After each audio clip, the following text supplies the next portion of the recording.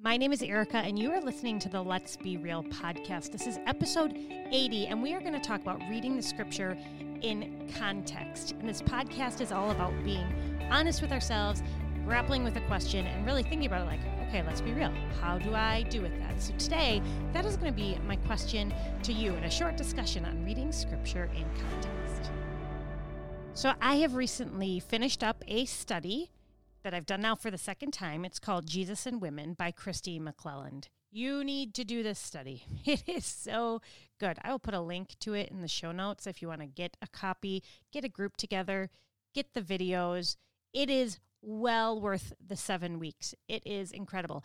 And the feedback that I've gotten, one in the first time I took it, as well as this time that I just finished it up with a group of young ladies, was, oh my gosh, it really just makes you think. You're just adding so much understanding to the things that you've already heard and the stories that you already know, because Kristi McLelland in this study really focuses on reading scripture through an Eastern lens of understanding versus a Western lens. Really, it's about reading scripture in context, in its historical, geographical context, that we miss out on a lot of things because we don't speak the language, or we didn't live there, or we don't know the idioms and the expressions and things like that. And you always use the example to the people in the room when I'm talking about it. It's kind of like having, I have teenage daughters, and if some of us are a little bit older than teenage, we may not understand the context of all of the phrases and the things that they say. Like, do you know what it means when something is bussin',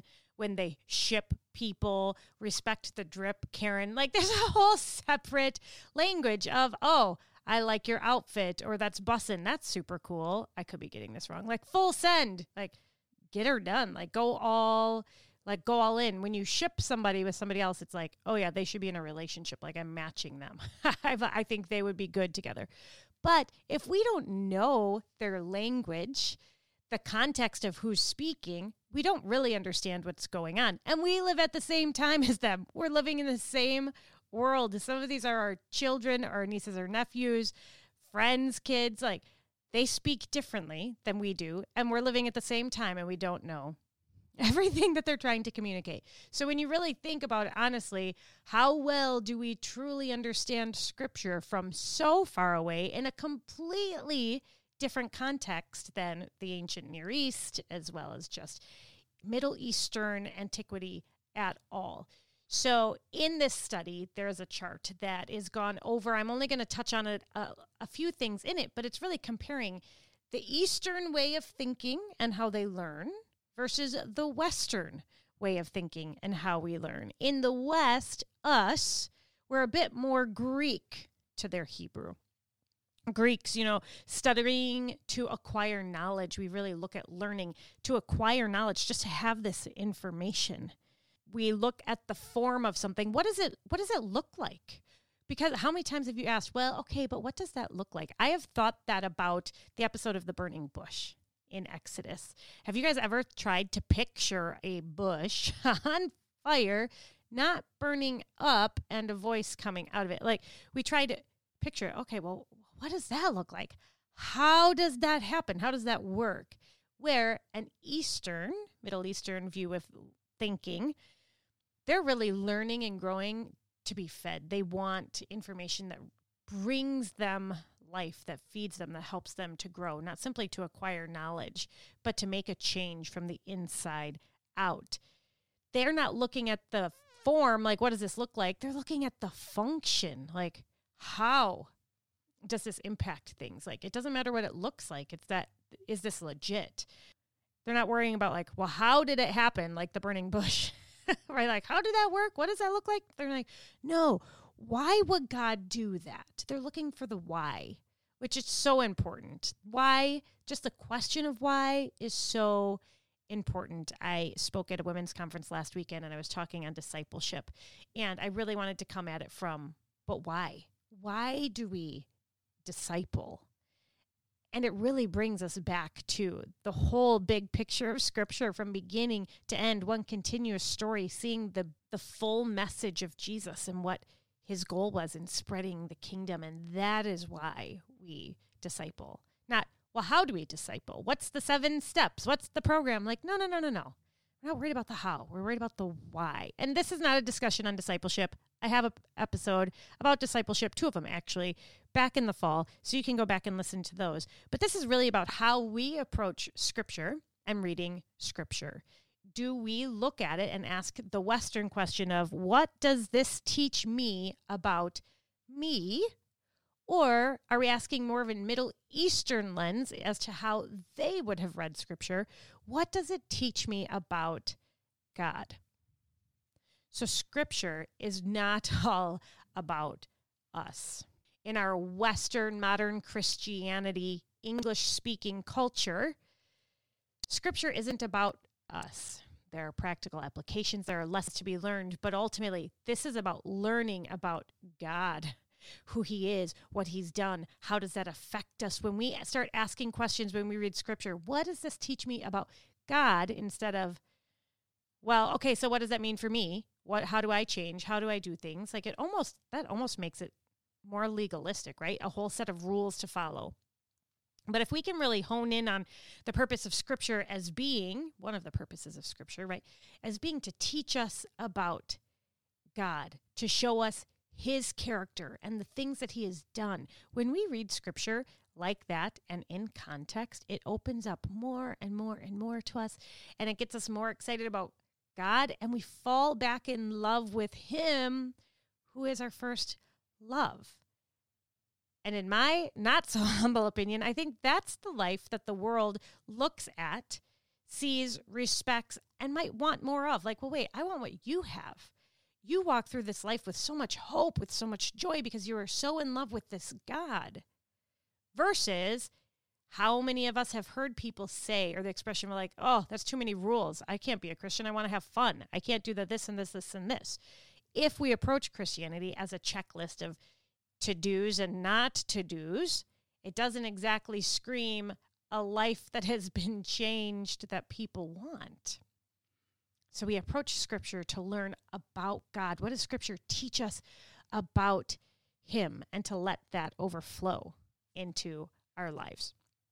And that is what changes our actions and our being and how we live. Not a to-do list, but the love of God now shows the world, well, this is why we don't do these things, or this is why we do these things, out of an overflow of a love for God and who he is and what he's done, not simply because we're following a set of rules, which honestly is what a lot of people believe Christianity to be.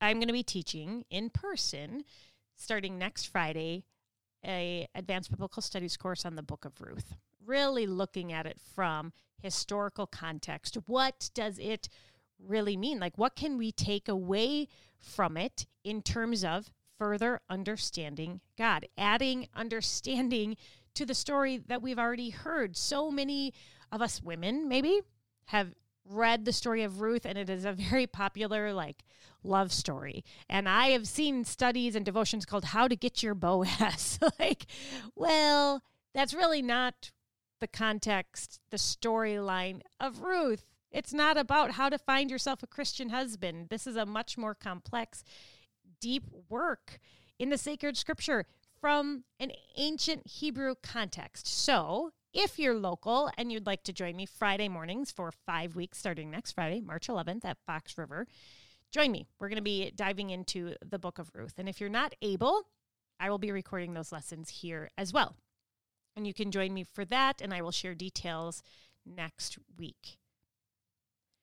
I just want to give a quick example that I think is really, pretty eye-opening as to this idea of understanding Scripture in context, in really getting acquainted with the Old Testament, because the Old Testament is very, very important in setting the context of the New Testament. They are one big work. The New Testament, I've heard it called as really a commentary on the Old Testament. The authors and the writers and the hearers that lived in the time of Jesus, that wrote the New Testament, knew their Old Testament really, really well. They understood the context of the Old Testament. So if we know and understand what they knew and understand, it helps us to hear more intentionally and more deeply the things that they are saying. This is just kind of like, I'm going to make this the equivalent of a Christian party trick. Like, hey, you guys, did you know? So I'm reading through the Bible in a year. I have currently made it the farthest I have ever made it. I am almost done with the book of Deuteronomy. I usually bail out by Leviticus, although I've been wanting to read Leviticus. It's super interesting. It can be challenging, but it's all about holiness. And when you really read it about how God is trying to set his people apart from all the other nations that are doing crazy stuff, and for them, it's like, no, you need to be set apart from all those things over there, which is why you're getting all of these rules, because you are to be holy, because I am holy. It does change how you read the book, and I very much appreciate that insight. I've been listening to a ton of Bible Project videos. I'm actually using the YouVersion app to read the Bible through in a year, but the Bible Project has a plan on YouVersion app, and that's what I'm using, and they sprinkle in devotionals and videos to explain what it is that you're about to start reading and listening to. So that has helped tremendously. But just a couple of days ago, which I have heard this, and I have been aware and know this to be true, and reading scripture in context, it just hit me. I was like, I wonder if I should share this, Christian party trick. So Deuteronomy 27, the chapter 27 is going through the, like, if you obeys this, all this good stuff happens. This is a lot of what Deuteronomy is communicating. This is Moses standing before the Israelites that are going to go into the promised land because all of their parents wandered for 40 years and died because they weren't allowed into the promised land. So Moses is kind of retelling all the things back to this next generation to prepare them to go into the promised land. So he's sort of reiterating a lot of the things that we have already heard before. And he's going through a bunch of blessings, and then he's going through and listing a bunch of curses. Chapter 27, verse 20 says, "Cursed be anyone who lies with his father's wife, because he has uncovered his father's nakedness." And all the people shall say, Amen. So as Moses is going through these curses, he's listing them out, and he's just saying, hey, anybody who lies with his father's wife, so your mother, if you have intercourse with your mother, you will be cursed because, and the idiom and the expression there is, you have uncovered your father's nakedness.